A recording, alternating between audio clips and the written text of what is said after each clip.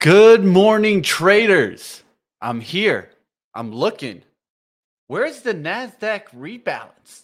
Does anyone know where the Nasdaq rebalance is? I know I'm looking for it. Wheat prices jumping? What's going on out there? The Federal Reserve going in a blackout period? We got a bunch of earnings coming this week. Might be shaking things up. Microsoft, Activision clears another hurdle. We'll talk about Tesla and the Cybertruck. We'll get into all the upgrades and downgrades out on the street. There's a bunch of them out there. And stay tuned. We got a lot for you guys, of course. You guys know what today is. It's Market Structure Mondays. It's pre-market prep. Let's get this week fired up. Let's get it started. And you guys know, rise and shine. It's time for pre-market prep.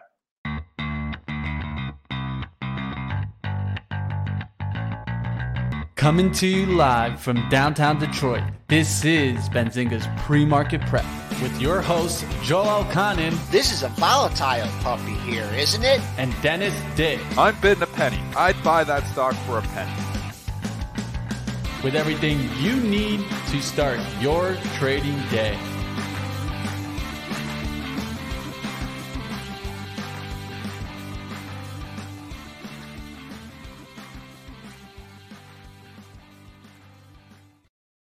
All right, let's get to the action. Of course, the SPY a little bit down after hours. You can see we're even trickling down here in the morning. We'll see what happens if the SPY can bounce a little bit. We're at 448.50s right now, trading in the SPY. Qs overall at 378.95. We'll look to see if we can continue climbing. I mean, look at the monthly chart on the bottom right. Big, strong moves in the last couple of months. Let's keep going. Let's go to, of course, gold outlook. It seems like gold has started to get a little bit of a move. We'll look to see if gold can continue climbing higher. And then crude just coming down a little bit on Friday, and definitely oil stocks definitely taking a hit. We'll talk a little bit about that coming up. And then, of course, we'll take a look at Bitcoin to see what happens with Bitcoin. Can it hold the support? I saw 30,000 being a major support there. We'll see what happens in Bitcoin overall. But let's go ahead. Let's stop talking about Bitcoin. Let's bring on Dennis Dick. Let's talk about the markets. And first, let's talk a little bit of a wrap up on Friday. I know it was Friday. It was a little while back now. What did you see on Friday that caught your attention that you're also looking at going into this week? Well, I'll tell you what I didn't see. I didn't see the QQQ rebalance here, Mitch. I mean, What? they were supposed to announce it. Invesco said they were going to announce the new weightings for the upcoming special rebalance of the QQQ. So we all waited patiently. We talked, well, it didn't happen in the morning, so I'm like assuming it's happening after the close. They officially announced that they would say on July 14th what the new weightings was. I looked.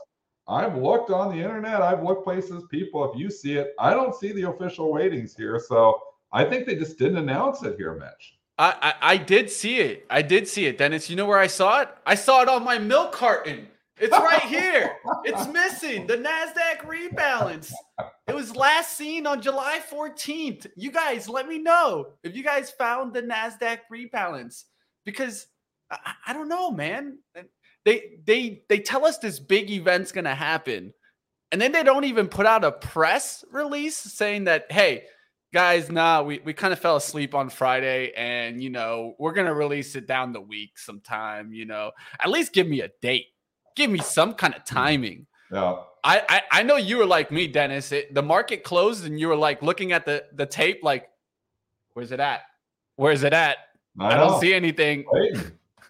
Yeah. Okay, chat's going nuts because my sound's no good. So here's the deal.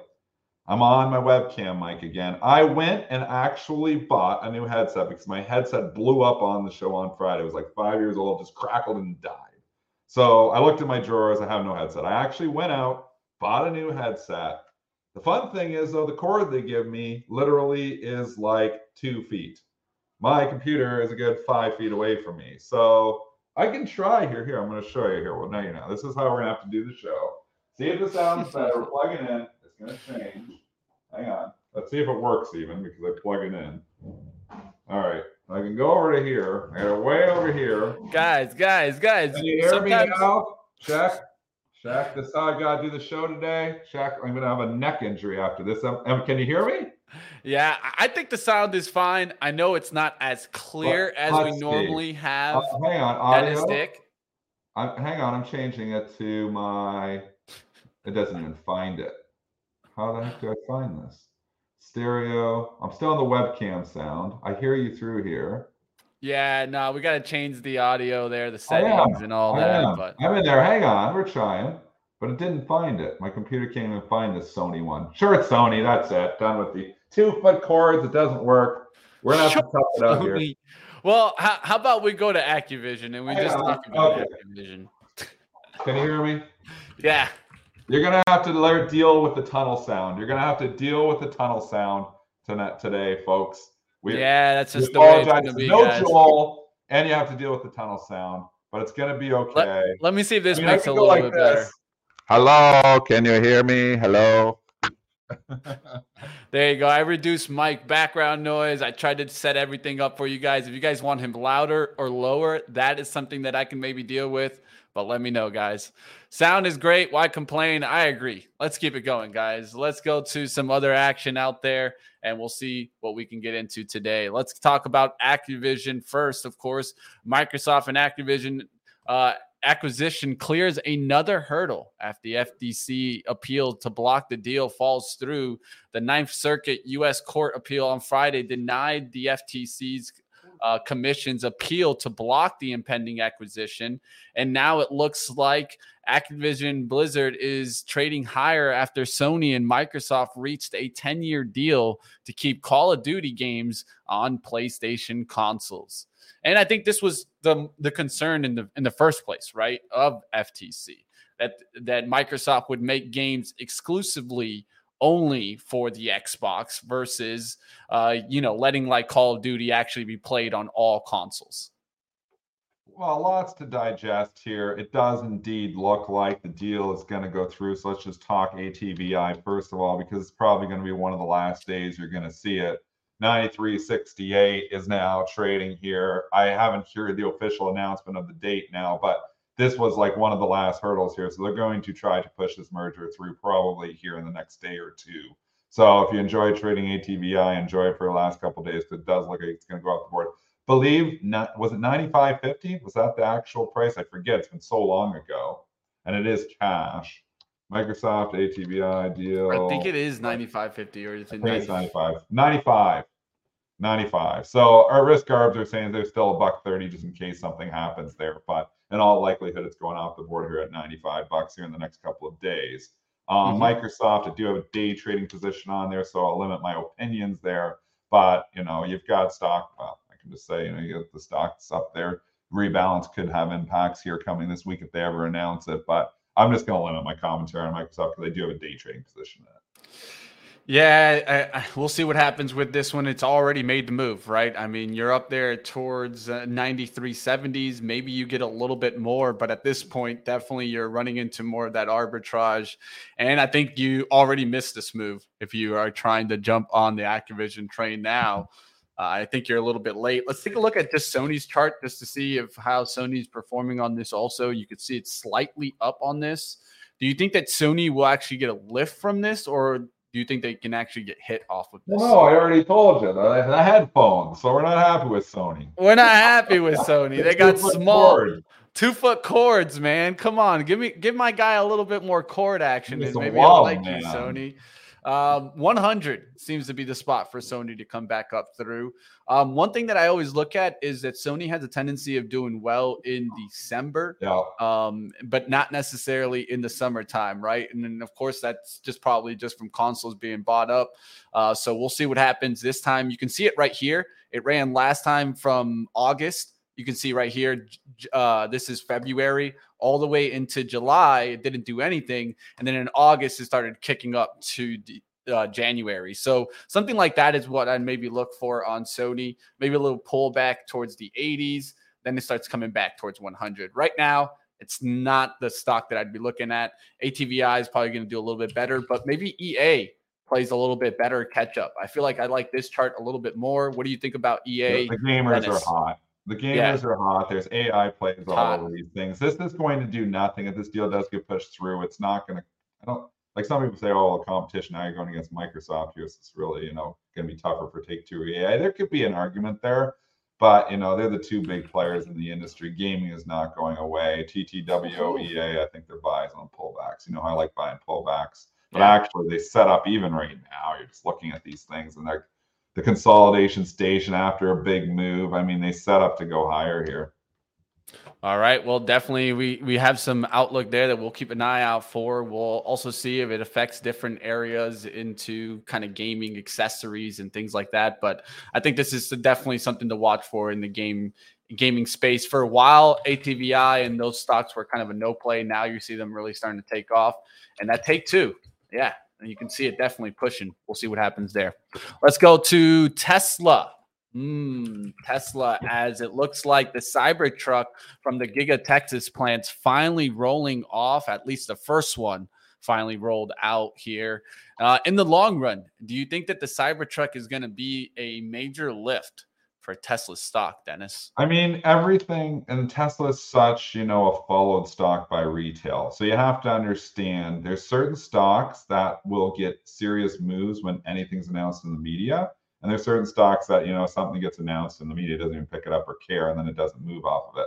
Tesla is just so followed. Anything they do is always loved. So they produced the first Cybertruck and it's like, oh my gosh, they're going, here we go. I mean, so this is just Tesla.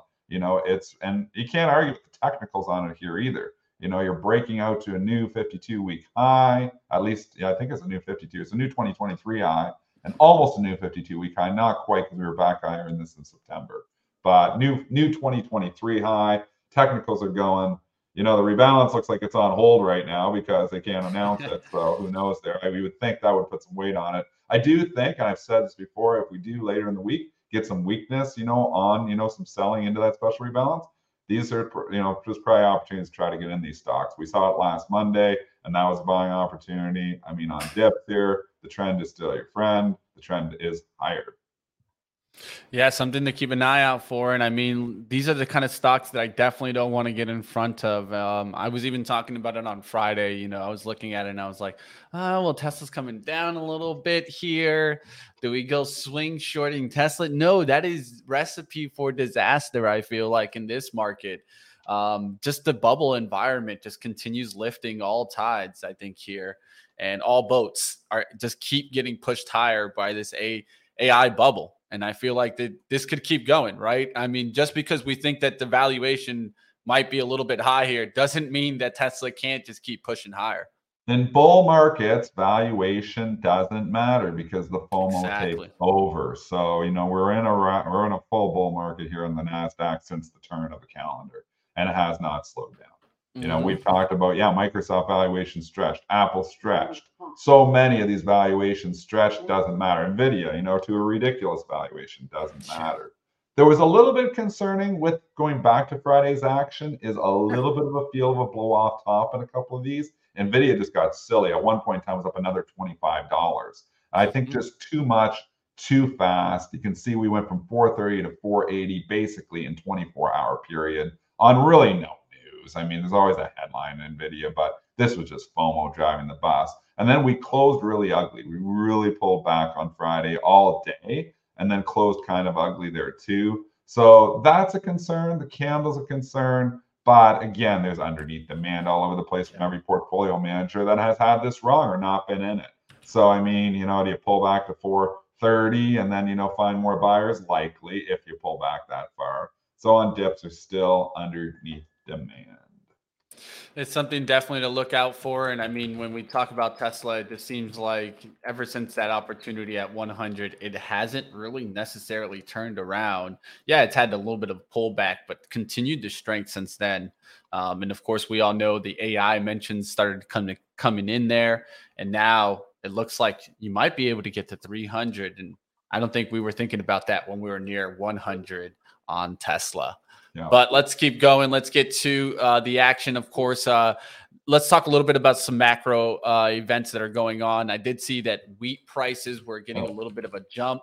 Why are wheat prices starting to jump? It looks like news broke from Russia's termination of the Black Sea Grain Initiative. So I'm just pulling up wheat here. This is a 2 Korean wheat fund. Not necessarily something that I trade often, but it's starting to show that we are getting a little bit of a spike here in wheat. I'll keep an eye out to see if this affects other grains or something like that. Will we see some inflation spike from this? Something to think about, right? But wheat getting a little bit of a spike here. WEAT, one way to play this play. What do you think about wheat, Dennis? I know you're not the biggest futures guy, but I mean, commodities have come down. Like some of them have. This is where we've actually seen deflation. You know, people are talking about, oh, deflation is coming. We have seen deflation. We know oil prices have come down, wheat prices have come down, commodity prices are coming down, lumber prices have come down. We talked about that with my, my shop build. So I mean, there's, has been deflation in commodity prices. Is this something that eventually, the stuff starts to get bought back up? I think as the economy still shows strength, yeah, I do think eventually it rolls into commodities too. So, there's a tale of two markets here right now. Commodities have been depressed, haven't really participated in the recent rally. And then obviously, the bonds have been somewhat depressed too. And then you got the tech and the AI bubble that's just been driving the bus. So either we're going to eventually see a catch-up trade with some of the other stuff, because when people are making more money, they buy more stuff. Or, maybe, we see a little cool off period in the overall stock market too. I do think eventually we see a reconnection here, though. I don't think we just continue to see that gap widen and widen. Nobody needs commodities or bonds or anything like that. We're just all buying tech stocks. I think, eventually that trade does cool off. And as it goes higher, I'll be keeping an eye out to see if we can actually get off the bottom. For a long time, everyone was scared about what would happen with wheat supplies. Then we got that deal, the Black Sea Grain Initiative, and that kind of saved that issue. We'll see if this actually gets wheat to start spiking and if other stocks get to spike. One thing, of course, the dollar has been affecting these stocks also as the dollar goes lower, something to keep an eye out for. And that could also affect different outlooks, right? Like I've been watching kind of like steel to see if it gets a lift, or FCX, like copper, right? To see if it's going to get the lift, of course. And when that dollar goes down, a lot of the times I take a look to see if these will start to push. They were pushing last week a little bit here. I'll keep an eye out on basic materials to see if they go higher.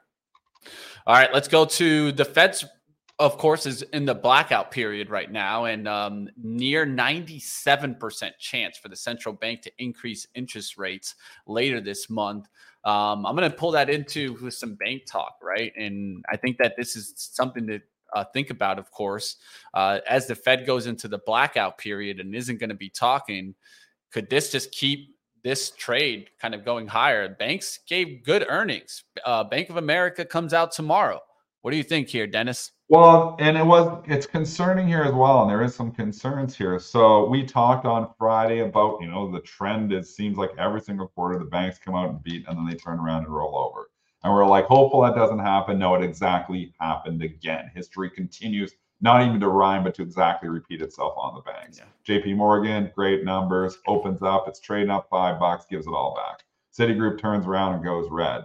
And heavy red, like an ugly candle. And its earnings maybe weren't great. Wells Fargo was trading higher, gives it all back. Those are the majors. Then you go to the regionals, and that's where the problems start. Look at State Street. They reported it was fine. Go to the quarter if you go in the Benzinga Pro. The quarter wasn't that bad.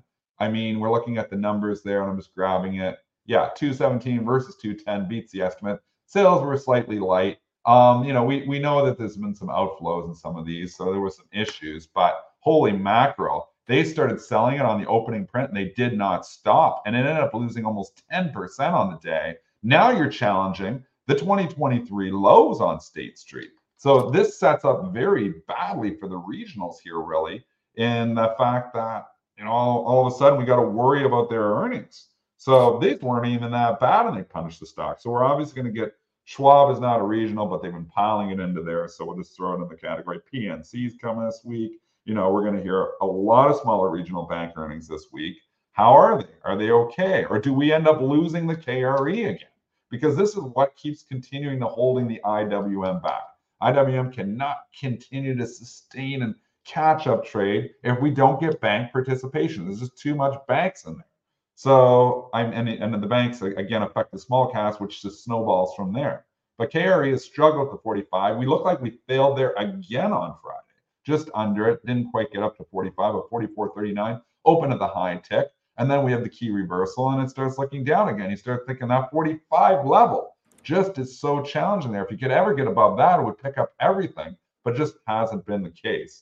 So, I mean, this is the boogeyman in the room. This is what the issues have been for the IWM and the small caps, is that the banks, the regionals, are still not looking great. STT did nothing to help relieve those concerns. Well, JP Morgan not relieving those concerns also, right? Downgrading State Street to underweight and lowering the price target to 71. Even though price target of 71 is above the price action right now. Crazy. That's just like, I don't understand the analysts sometimes. So here you are, you're telling me I'm downgrading it now. I guess they're downgrading it to only neutral. So, you know, oh no, there's an underweight. You're right. You're looking at the underweight. To underweight, yeah. So they tell you to sell it, but they put their price target at 71. It's underperforming, that's $5 higher than where it's trading right now. What the hell, man? Get this analyst on and just ask them WTF. Let's just be honest. If I was the analyst, Dennis, I'd look at that monthly chart and I'd say 60. Yeah, if you want to come out and put a sell on it, at least have a price target that's below the current price. Yeah, $6 lower seems sense, a girl. You know what I mean? Like, come on, man. At least put 66 at the monthly support there and then be like, okay, well, it went down $3. I already got it. You know what I mean? But 71, how does that make sense? Doesn't make any sense whatsoever. We're going underweight something, but the stock is supposed to go up.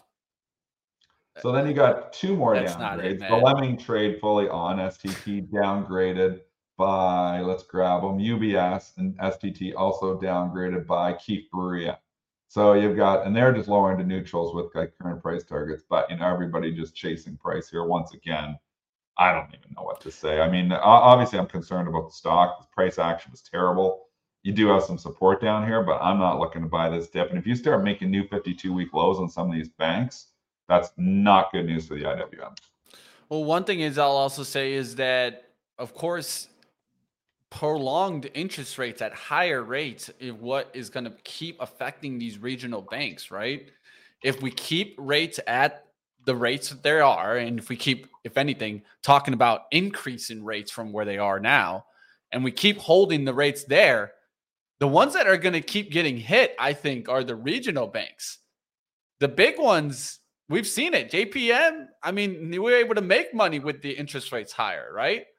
I don't think these regional banks are going to be as good or as fortunate in these higher interest rates as some of the major banks. Well, it's not just that, it's just the concern of the bank runs, you know, and that we can think we forgot about that from 3 months ago and we can forget about it. But if we start seeing these regional bank earnings start to drive stocks, regional banks down 10% on decent earnings, the STT, they weren't that bad. That price action is not what you want to see. So yeah, the majors I'm not worried about. I'm not worried about bank, but again, they haven't participated either. Let's take JP Morgan out of the equation. Bank of America is sitting right, you know, in the same range it's been for the last 3 or 4 months, and it's down over the course of the year.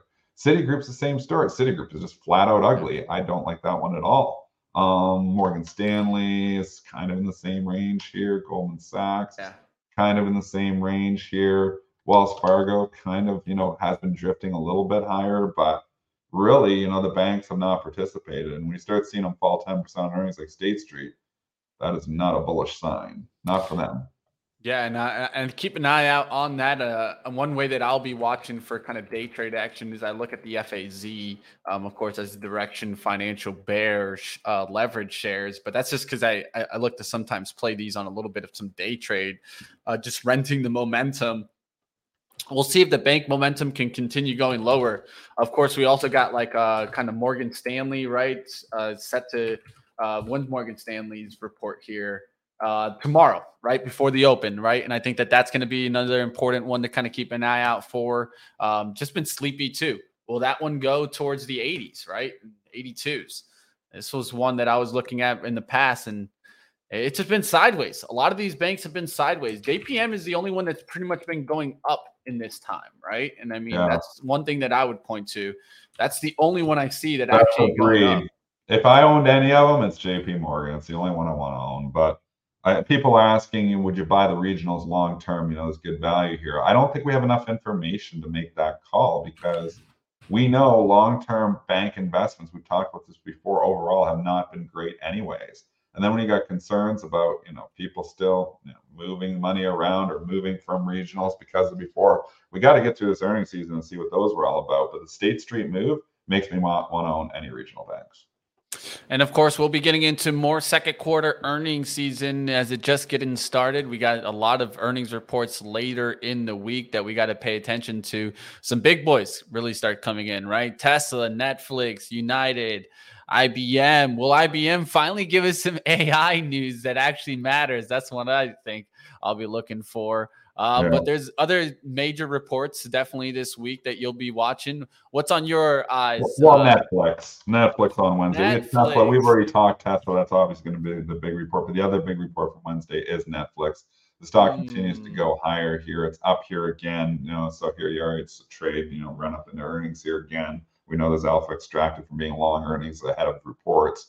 The expectations are definitely going to be a little bit higher here. That is one concern, but I just think the subscriber growth is going to be there from this password sharing crackdown. That's going to drive subscriber growth too, because people want their Netflix and they're like, well, I can't borrow my password from my buddy. I'll just pay the $15 and go. I think it was a smart idea. I think you'll actually be surprised at how strong the password, the network, the subscriber growth is going to be. So I like Netflix. Do you think the strike on Hollywood will have any effect on Netflix? I think it has more effect on Disney than anything, and Disney just cannot get out of its own way. This Disney chart is absolutely atrocious here now. You've hung out here too long at the 90s. We know, and I have basically turned bearish on this stock because we got the Iger, and I gave her commentary Friday that I was like, or Thursday or Friday, or whenever it was that Iger got announced, that I'm like, I don't think the market wants the same thing for the next 2 years. I think the market wants something fresh, something new. Whatever Iger, he's only been in there 9 months or 10 months, but it doesn't seem to be showing any results yet whatsoever. Like we said, ESPN's a mess. Disney Plus is an absolute disaster. The Star Wars stuff has not been great in some of the new content. And the parks are apparently starting to show attendance numbers starting to decline somewhat. Problems everywhere for Disney. 19 times, are you okay long term? Probably, but I'm out. I've tried to buy it a couple times. I'm out on this because it's been down here too long. I think there could be another repricing. I think this could start breaking out to new 52-week lows. Yeah, and I think about it this way, and I a lot of times when I think about investment charts, I take a look at the monthly chart, right, and trying to think about things in long term. And I mean, Disney, 10 years later, 9 years later, if I got this in 2014, how much have I made? I haven't made a buck. They screwed up, and what is that? You've got the Fox acquisition, which was an epic disaster, and that's held down the share prices too. And they've just made some mistakes. And I mean, they have some dying businesses. And ESPN, maybe this brings us to our AT&T conversation, because you got ESPN that just they can't figure out what to do with it, how to where they're going with it. I'm scared of the Disney chart here. I see the support. I do think, long term, I hope Disney will figure it out. But right now, after this long consolidation and not getting out of here now, I think the path of least resistance is lower for Disney here. So I will buy Disney at some point in time, but it's not today. And I see the chat and I see you guys. I don't want to get into the conversation here about the politicalness on both sides, but I mean, I don't think that's just only the reason why, right? I think at the end of the day, Disney has had the opportunity to really grow and has just not done anything, really. I mean, yeah, they did a streaming service, but look what they did with the content, right? Did Star Wars content get better? No, it got worse. It got worse, down. Right? It got watered down, and it got worse. Did Marvel content get better? No, it got worse, man. They've had these huge licenses, huge products that they can go ahead and expand on, and if anything, has been a failure to them. And I think that's one thing that Iger recently just said in his interview with CNBC. He said that they were going to go away from doing Star Wars and away from doing Marvel content, right? And I think that one thing that I think we need to be looking at is what will Disney change here? The only thing that I think could save Disney here is the metaverse. That's the only thing that I could see them getting saved AI on, Dennis. too. There's a play here long term, and there will be a play here long term for AI, metaverse. All that fits in here, and we've argued this before. But they just got so many current problems right now. I'm not looking 5 years out on this puppy. I'm looking in, and the shareholders don't wait that long. I just think there's too many current problems here right now to be long Disney at this point in time. We've had a few good trades off the 90 off of Disney. We bought a few times. It took a lot of heat from the chat. Every one of those trades worked out. But this time, I feel like you're like the third or fourth time really down here. And it feels like this time it might not work out. And that's why I'm like, I played this a couple times, worked out really well. I tried it off the 90. I actually did buy it a few weeks ago thinking, but then I'm like, nah, there's just too much crap here. And then when the Iger thing happens, I'm like, I'm out. Yeah. I'm like, I don't want to hear Iger for another 2 years because it just hasn't worked out. So, that's a conversation with Disney. But let's go to AT&T. Let's go to which, AT&T. Is tied into a certain extent, like, obviously ESPN and all that. But AT&T is just an epic disaster here. Yeah, Citigroup down to like, I don't know how many lows. Like my chart doesn't go back that far enough, but it's got to be like a 10 or 15 year low. Yeah, I got you right here. Look at this. Look at this chart. Back when they split it, we're back to the split date in 93, man. Of you got June, the dividends. June 26, 93. You've been getting paid. We'll give them that. You were still making money because you've been getting the nice dividends here, but not in the last like 3 or 4 or 5 years. The depreciation of the stock has not made up for the dividends have not made up for the depreciation in the stock. Man, to think that you're back to 93s. Sometimes you're back on the pricing. And you got to look past the dividend and say, oh, it's a 7.79% dividend. That's what everybody did at 30. And then they cut the dividend in half. And now it's at 14. And they're doing it again. You know what's going to probably happen? They're going to cut the dividend again. And then it's not going to look as good here. This company is maybe the biggest disaster out of all the major companies like that we talk about, that are widely followed. This one is maybe been the worst. AT&T just cannot figure anything out here. They have DirecTV, like to your point, Mitch, you were saying it earlier. I don't know what they're doing with that. But all of their businesses are under attack. Streaming is killing them too. Wireless is getting cheaper. There's competition coming all over the place for that as well. This is just a stock here that just has the fundamentals just driving the price lower. And people keep buying it for the dividend.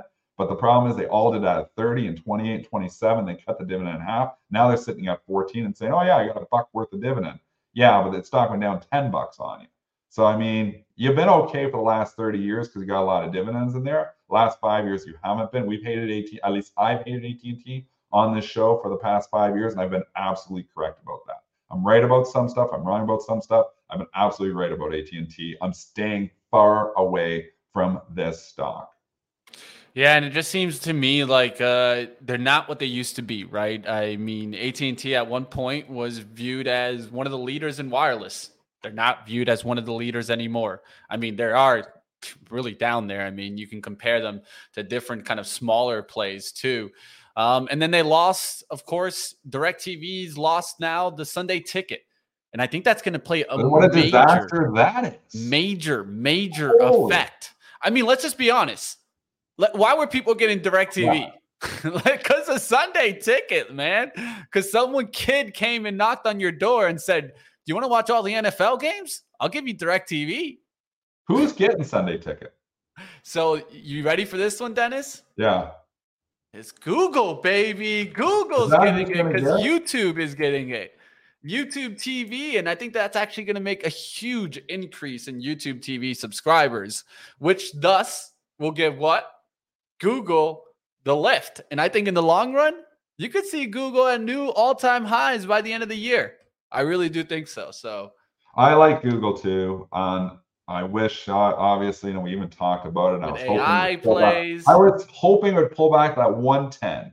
But you know what? In this environment, if you like the company, you sometimes just got to buy whatever dip you get. We went from 129 to like 118 or 117, and that was a buying opportunity. If we get a dip on Google for whatever rebalance, I hope we do. I'm not short it, but if we do, I'm buying that dip. So Google, and the AI thing, when they had that blip, that was the huge buy as well. Just a fantastic company. I was along this thing for the better part of a decade. I sold it, recently here, but I regret the sale, and I actually want to rebuy it. Yeah, I think this is definitely going to give them the lift in the long run. I myself, I'm going to be looking at getting YouTube TV, and I would never look at YouTube TV. But why am I looking at it? Sunday Ticket. It's going to push me over. It's going to make me get it. I'll let you guys know how it goes. I know that Ryan Faluna already bought it also. Just needs a Sunday Ticket. We got to have it. And now we have it available. And I think that that's another thing is that for a while there, to get the Sunday Ticket, you need to go to Dish, right? Like an actual put a dish in your house. Now I don't need to. So a lot of people that watch football are going to be like, well, I mean, I'll just buy YouTube TV just to have the Sunday Ticket, right? And then I'll just tell my family, well, here, you got a streaming TV service. You know how it works. I expect to see some big jumps in YouTube TV subscribers. Oh, for sure. All right. It's 8:35. You guys know exactly what time it is. We've been talking about different stocks today. We got a lot to talk about, but there is one conversation that we talked about earlier that I think somebody might have something to talk about. Let's get to it. Tim Quas, Market Structure Monday.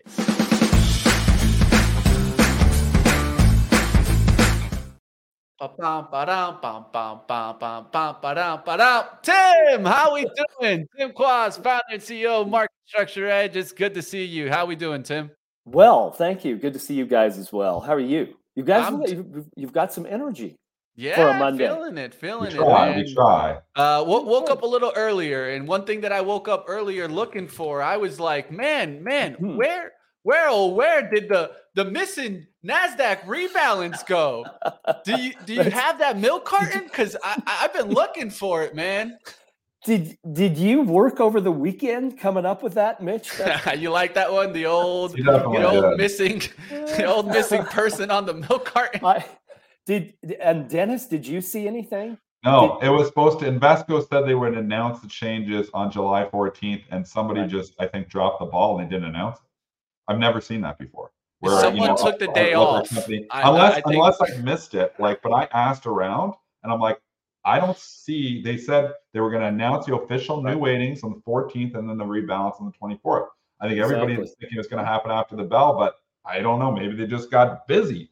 So maybe it gets announced today. It'd be nice to know. Are they still going through with it? Maybe they decided to abort mission. I don't know, Tim, but I did not see it. It's completely head scratching to me too. I have never seen that happen where you put out an official press release saying you will do something and it doesn't get done. I don't know. And it's not a minor thing. It's a major chunk of the U.S. equity market and nothing. So I don't know. It's what does it mean for us? It's hard to say. I find there's a curious confluence of things that are occurring, and they may be related and they may not.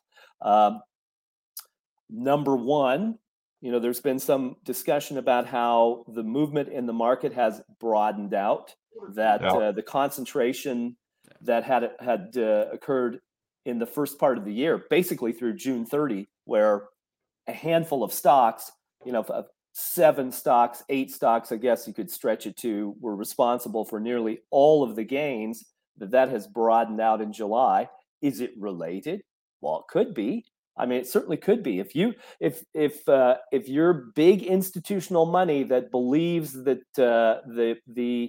the weight in the market is going to shift, then you're going to make some moves ahead of that. Number two, this is interesting too to me. When there is uncertainty, short volume declines. I've had these discussions over the years with true shorts, people who short the market, and there aren't very many, and it's difficult. 2022 was a pretty good year for the shorts, but it's interesting that in the last 5 days, if I look at SPY and the S&P 500, there's been a fairly distinct decline in short volume. To me, that's an indication of uncertainty. And you say, well, wouldn't they short a market where you're going to rebalance away from the pillars that have carried the market into other things? No, because you don't know. when you don't know what's going to happen, you reduce your exposure to the market. Third, broad sentiment is, and I've got 4 things I would point to. Third, broad sentiment in the market as measured by market structure. There are various ways that you can measure the market. So I'm distinguishing it that way, is topped right into earnings and options expirations, which began on Wednesday. And generally, that precedes a rebalancing of the market. So is the market already participating in that? Possibly. And then fourth, in September of 2018, the S&P Global created the communication services sector. There were only 3 telecom stocks left in the telecom sector. And this is when firms like Netflix, Meta, etc., shifted to communication services. Disney's in the communication services group. And we were looking at the data as that was occurring, and we thought, wow, that doesn't look very good.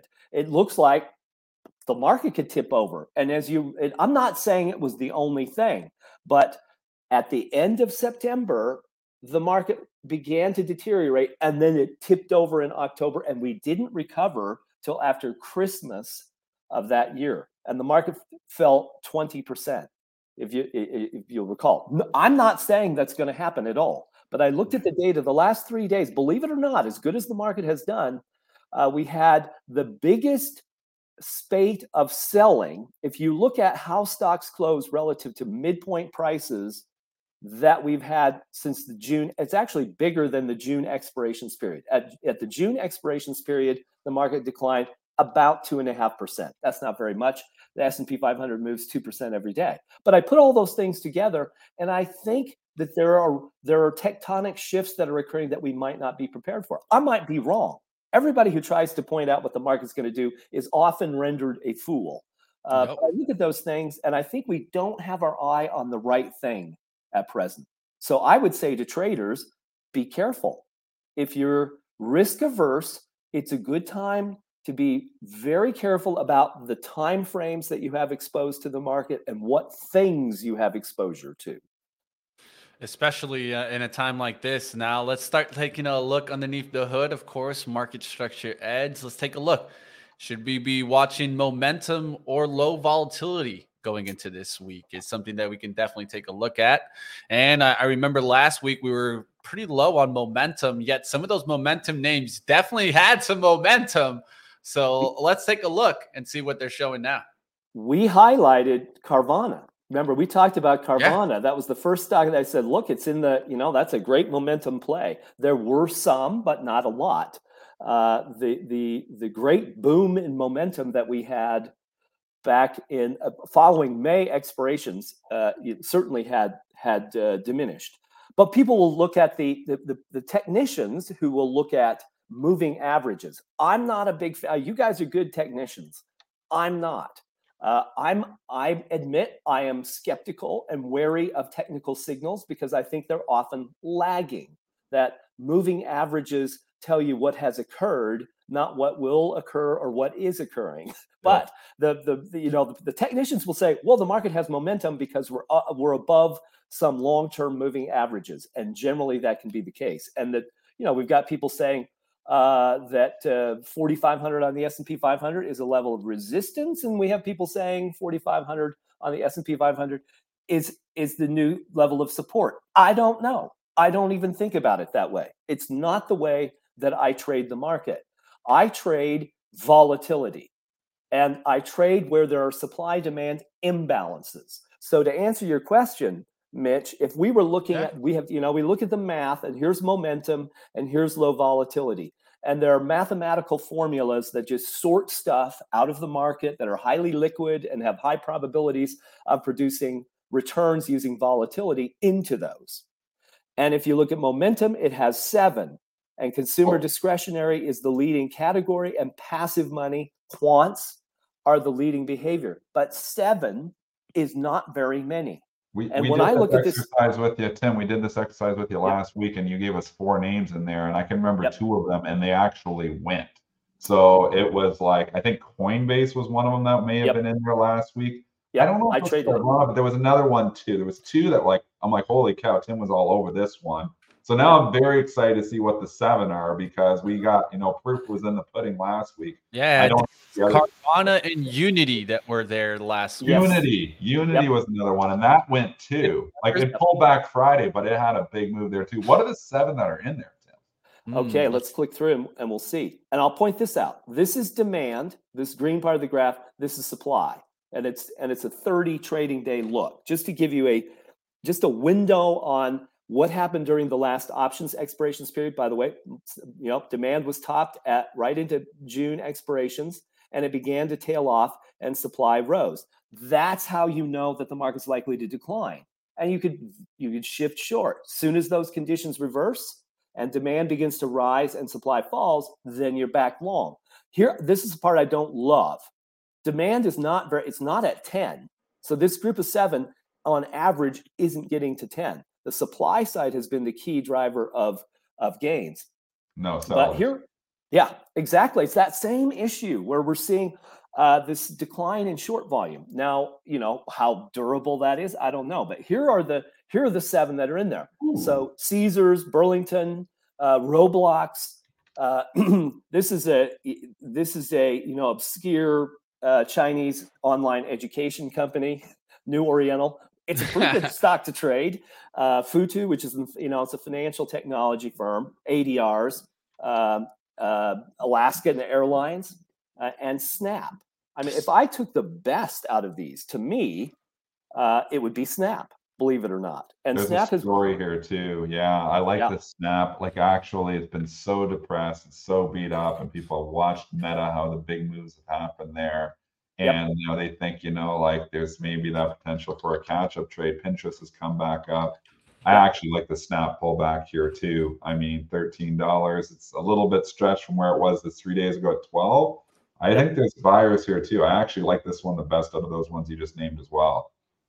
And from a trading standpoint, traders, everybody talks about the pre-market movers, what stuff is rising. I don't love that. That's not the stuff I like to trade. I much prefer something that is declining because I have less competition for it and I get a better price. But, so if you have a Snap that pulls back, actually Friday would have been a great time. It's too late for that, but it's a great way to think about this, that if Snap moves about 5% a day, see that 4.9%, that's its volatility, average 5-day average move from intraday high to low. So 13.15 is the price, closing price from Friday. Let's, if it's 1280 roughly, that's 2.5% ish down. That's half its volatility. With this kind of very strong demand, demand's been at 10 for 2 weeks, and supply fell on Friday. That is an ideal opportunity to make 2 or 3%. But and you say, well, that's not very interesting. Well, sure it is. That's how Renaissance Technologies made $100 billion. They didn't make it getting 100% return on NVIDIA. They make 1%, 1%, 1%, 1%, 1%. That's how you get rich, right? It's not taking big chances and betting on red 34. That's how you lose money. But that kind of opportunity is very, very good. Just keep in mind, we're heading into earnings. Things can change. But that's how you look at the data. This is a 90-day view, and you can look back historically. What happened when demand hit 10 and supply declined? The price rose. This whole deficiency in supply then was replaced. See this? So this deficiency in supply became an excess supply, and the price stopped rising. It's still fine, but that you can see that. So you go, okay, well, I'll wait for the next opportunity. When demand rises and supply falls, now I'm back in it. And if you can avoid the declines and capture the gains, that is how you beat the market. That is alpha, outperformance with this taking the same risk as the rest of the market. So you can do that in situations like Snap. What about Roblox? We should talk that one here too, because RBLX is a widely traded, widely followed retail stock. It's a stock also that has not participated in the recent rally, and you do have a long base here. I actually like this one too. Yeah. Right. Look, I'm even writing this one down. I don't have it yet, but I'm writing this one down. I'll give you the good and bad. So the things that I always check are what's the volatility? It's very similar to Snap, which will tell you, if you're looking for an entry point, ideally, you want it down 2.5%. If it's down 2.5%, 3%, that's probably good. Demand, this is less good. Demand has bottomed at 9. It's not slamming into the ceiling, but still, you have a divergence. Demand at 9 and supply has fallen 2 straight days. The probability is you could make 2% again, and don't be greedy. If you get that 2.5% dip and you buy a position, put your limit up 2%, and maybe your stop down 75 basis points, and take that gain. It's a great way to not worry about things. Will it take a day or two? Probably, but that's the way to play Roblox. That looks pretty good. I don't want to get away from a central theme, though. There are only 7 here. There are only 20. 7. There are 20 in low volatility. Ergo, if you're just using those as metrics, they're not predictors of market moves. They're just telling you the flavor of the market. There is much more movement to safety than there is money chasing volatility. That's really what that signal tells us. So looking under the safety right quick, let's see what kind of stocks are showing up there. I know I'm keeping an eye out on certain names, whether it be, will the defensives get a lift, or maybe will industrials get a lift, some value names there. Let's see what's showing up here in the low volatility names. Okay, and look here, 20, healthcare is the top category. It just means that if you looked at all the sectors, might only have one more than some other sector, but it tells you that's the leader. Demand right at 5, supply falling. If you take an average out of the group, again, passive money leads everywhere. I mean, it's either going to be machines or models. That is what dominates the market. It's why the people who talk about fundamentals are often wrong, because fundamentals do not power the market. Machines and models do. And it's also why technical factors often don't work. Because what determines the direction of the market is really, are we more exposed to equities or less exposed? So looking into the low volatility portfolio, you're going to find things like Monster beverage. One thing about Monster is it is in the Nasdaq 100. Could it benefit from I'm in Steamboat, so maybe the bandwidth hasn't awakened yet. This doesn't happen if I'm sitting in Denver, by the way. So we're slower in Steamboat Springs. But we got to get you that Starlink up there, man. Exactly. I'm gonna have to call up Elon. So here's a notice. They all share these. Monster was like one I was looking at. Yeah, it's a nice one there mentioned. See this? They're all 5s.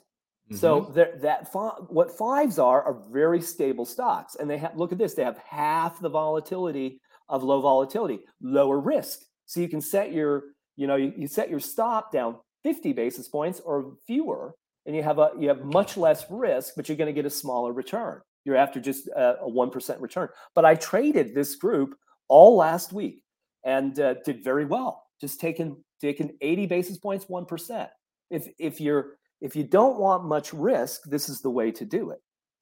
But Tim, this is actually littered with, and it's interesting, it's littered with QQQ lower components here. And it's obviously just, I don't know if it's coincidental or not, but we talked about that potential for rebalance and some of these lower components, which I like, for this week, potentially outperforming because of that play that, hey, some of this waiting for the bigger ones might go to the little ones. If you look like Monster Beverage is in the QQQ.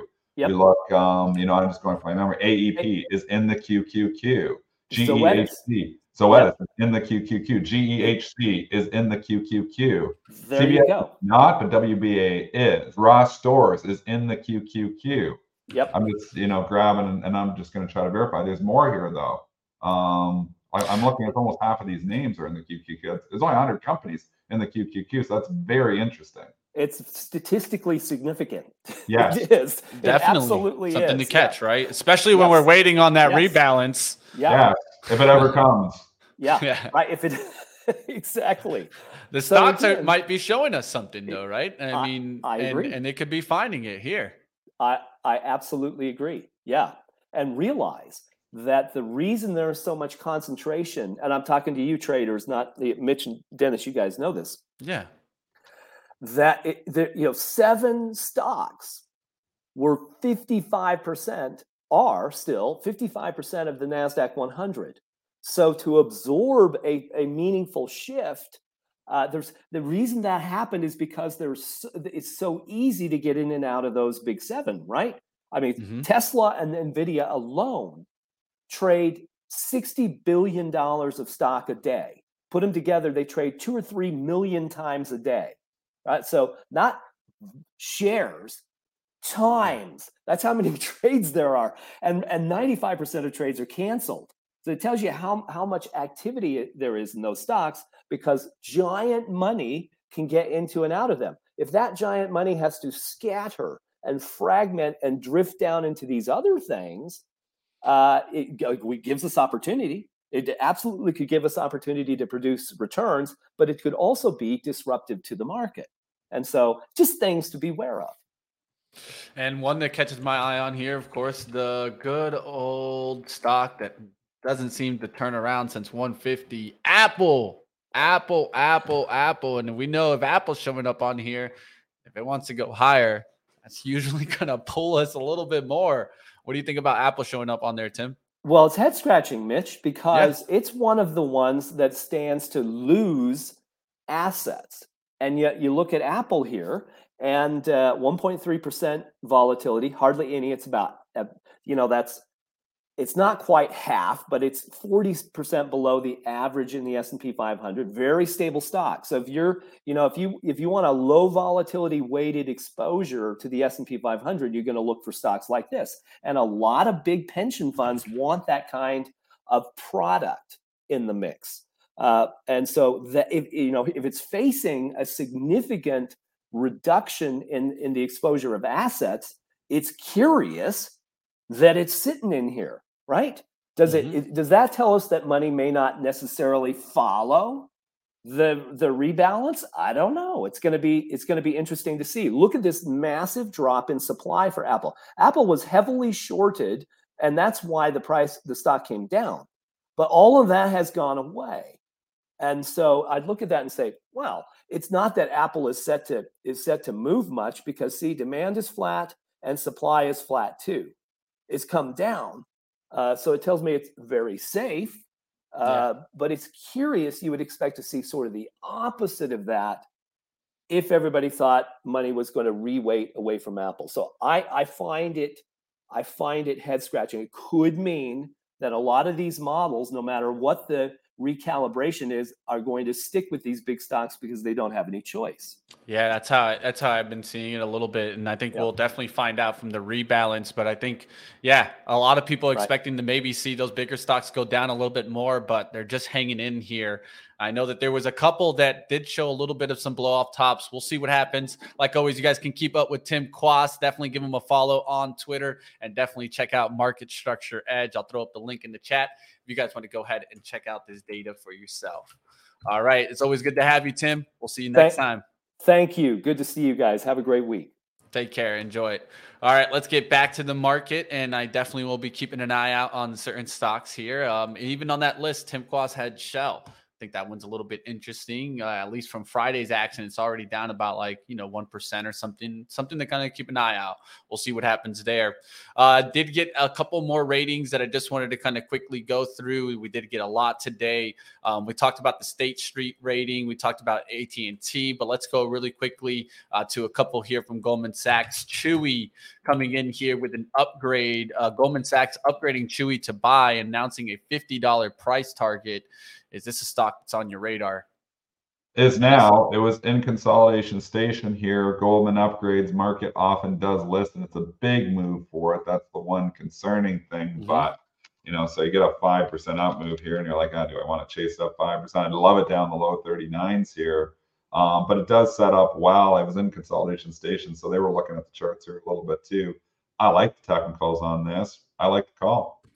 Yeah, I like the call too. And when Chewy gets the momentum, it usually has a tendency of keeping at least momentum for a little while. I'll be keeping this on my radar. I might even trade this today on live trading. If you guys want to check that out, of course, come over to live trading. That's starting up next. You don't got to go anywhere for that. Let's go to the next one here, Yelp. What about Yelp as that's going higher? Of course, that could be also playing into kind of the Snapchat and Pinterest type of play. Goldman upgrading Yelp to buy, announcing $47 price target. What do you think about Yelp? So one is chasing a little bit more. Is this AI play? I think this could be an AI play, I'll give right? it. Sure. I mean, it's internet content information. It has a lot of data, right? Is this kind of more that they could come out with maybe some AI to help you, like, I don't know, find businesses or something like that?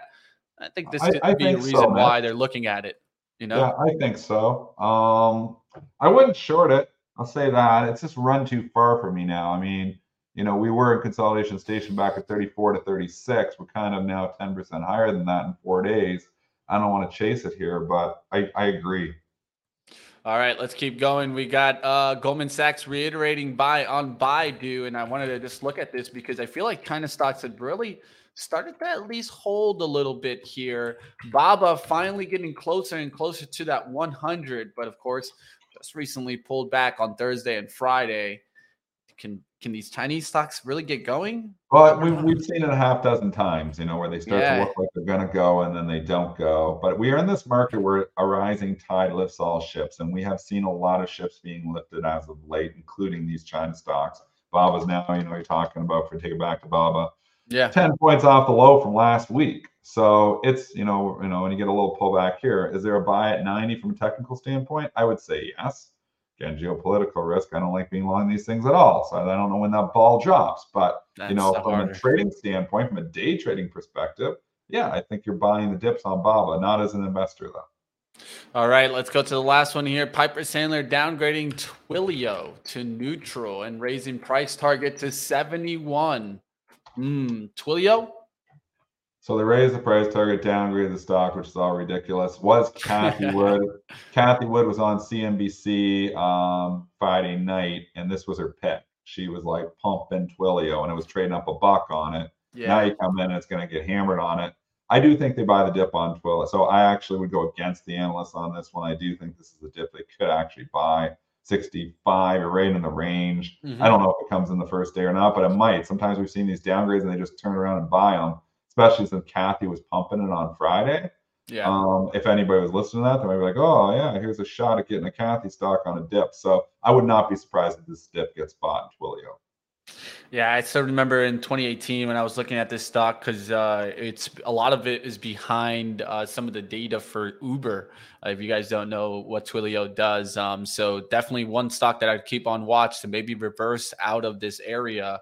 And I mean, definitely 45 seemed to held well. We cleared some of this gap on the daily, and I feel like that's starting to actually hold as support. So as long as that kind of holds 60s below, it doesn't look too bad. We'll see if it gets up there back towards 70 high on Friday. It reached a high of 71.24. That's kind of the area that I'd look to see if it could come back. If it could come back this week, yeah, it would be looking really nice through 70. We'll see what happens there on Twilio. All right, last one I just wanted to at least mention, there was some news on UAL. That it was trading a little bit higher after a deal for Union. So keep your eyes on the airlines. And then overall market talk. What do you think here, Dennis, as we start getting here towards the open? I mean, all eyes, again, Tim was saying, we've been saying all eyes are going to be on this reweighting. You know, when does it get announced? They're saying July 24th it's going to happen, which is, what day of the week is that? July 24th is going to be next week. Next Monday. Yeah, next Monday. So a week from today, there's the actual changes that they said they're going to do and implement, and said they're going to tell us what those changes are going to be on Friday, but then they didn't tell us. So did they tell us today? You know, does that, you know, all of a sudden come back, you know, into, you know, the investors' minds here? Maybe. That's over, you know, those things move stocks. So that's, you know, kind of, you know, a weight here that I'm seeing. Obviously, I'm concerned about the regional bank situation. We're going to get a lot of important earnings this week. We're going to hear from Bank of America tomorrow, Morgan Stanley. Nobody really today. It's quiet earnings today. Schwab's interesting tomorrow. PNC is interesting tomorrow. Then Tesla and Netflix on Wednesday. You know, Big Blue, IBM, Goldman on Wednesday. Johnson Johnson, Crocs, Taiwan Semiconductor on Thursday. Crocs, DHI, you know the home builders are always killing it. American Express Friday. So you got some earnings. We're starting to get into, you know, some, you know, fundamental information. Let's see what that's all about. I think you're in a choppy environment, though. I think it's still going to be one of these environments where we're not going straight up, But again, looking, at certain, plays, tech stocks are probably buys on dips. I'd be selling the banks on rips. It's kind of where I'm at. Yeah, real estate's an interesting area. I've been starting to look at some stocks that it look like they're starting to set up, and it's not really an area that I look at often, but this PLD seems to me like it's starting to set up for a nice little reversal back above 130s. So I'll look to see what happens there. American Tower looks like it's starting to finally bottom out. We'll see. I mean, this is not an area I look at often, but of course the home builders are the strongest ones of the bunch. Toll Brothers been ripping. All these stocks just been pushing through the roof. ITB is another one that you guys can kind of keep an eye out there. That's, of course, the Dow Jones Home and Construction Index. And look how far that's been making a move. Of course, this could all pull back. It is extended, but definitely home builders have been a very strong area. That's why I've been looking at like Home Depot and Lowe's. We've been talking about this since the move above 300. Now it's up there to 316. Can these keep going? I'll keep an eye out on Lowell and Home Depot, see if they could keep pushing. We'll see what happens to those. All right, that's going to do it for us. Like always, you will be right here all week. Dennis Dick, myself, of course. Joel Alconin will be back on Friday. I will be with you guys and trying to take lead. I hope that you guys appreciated today's show and all the topics that we touched. We went from everything, from all the upgrades and downgrades. We talked about Tesla finally rolling out Cybertruck, of course, Microsoft and Activision acquisition clearing another hurdle. We talked about the Fed going into blackout period. And of course, wheat prices jumping. Nasdaq rebalance is the headline of the day. Of course, we'll see if that does come into play. And when do they give us that release? Is it after the bell today? Is it during the market day? I have no idea. I expected it to be Friday after the close. And it looked like somebody fell asleep at the Nasdaq and didn't even put out a press release. So I don't know what's going on in that situation. Personally, I think they should have gave us a press release, but of course, I don't run the Nasdaq. So we'll see what happens there, guys. Smash the like up there. We'll get you guys over now to live trading as Lord Ryan and myself try to get after this market and see if we can come up with a little bit of green. Let's find out what we can get into. Like always, you guys let us know that if you guys enjoy this show by hitting the like button. There's plenty of you guys still left here. So come over to live trading and don't go anywhere. Check out our community. We truly support ourselves in live trading and push each other to the next level. I'll see you guys over there. Don't go anywhere.